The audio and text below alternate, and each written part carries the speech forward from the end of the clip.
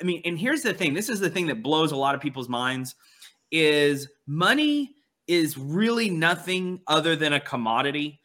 It's just a commodity that we all understand the value of it because there's dollars. So there's a number associated with it. So when you say commodity, what do you mean? it is nothing more than a way to trade for another good, right? It is still subject to economic laws such as supply and demand. So if there's more supply of money, then the money is worth less.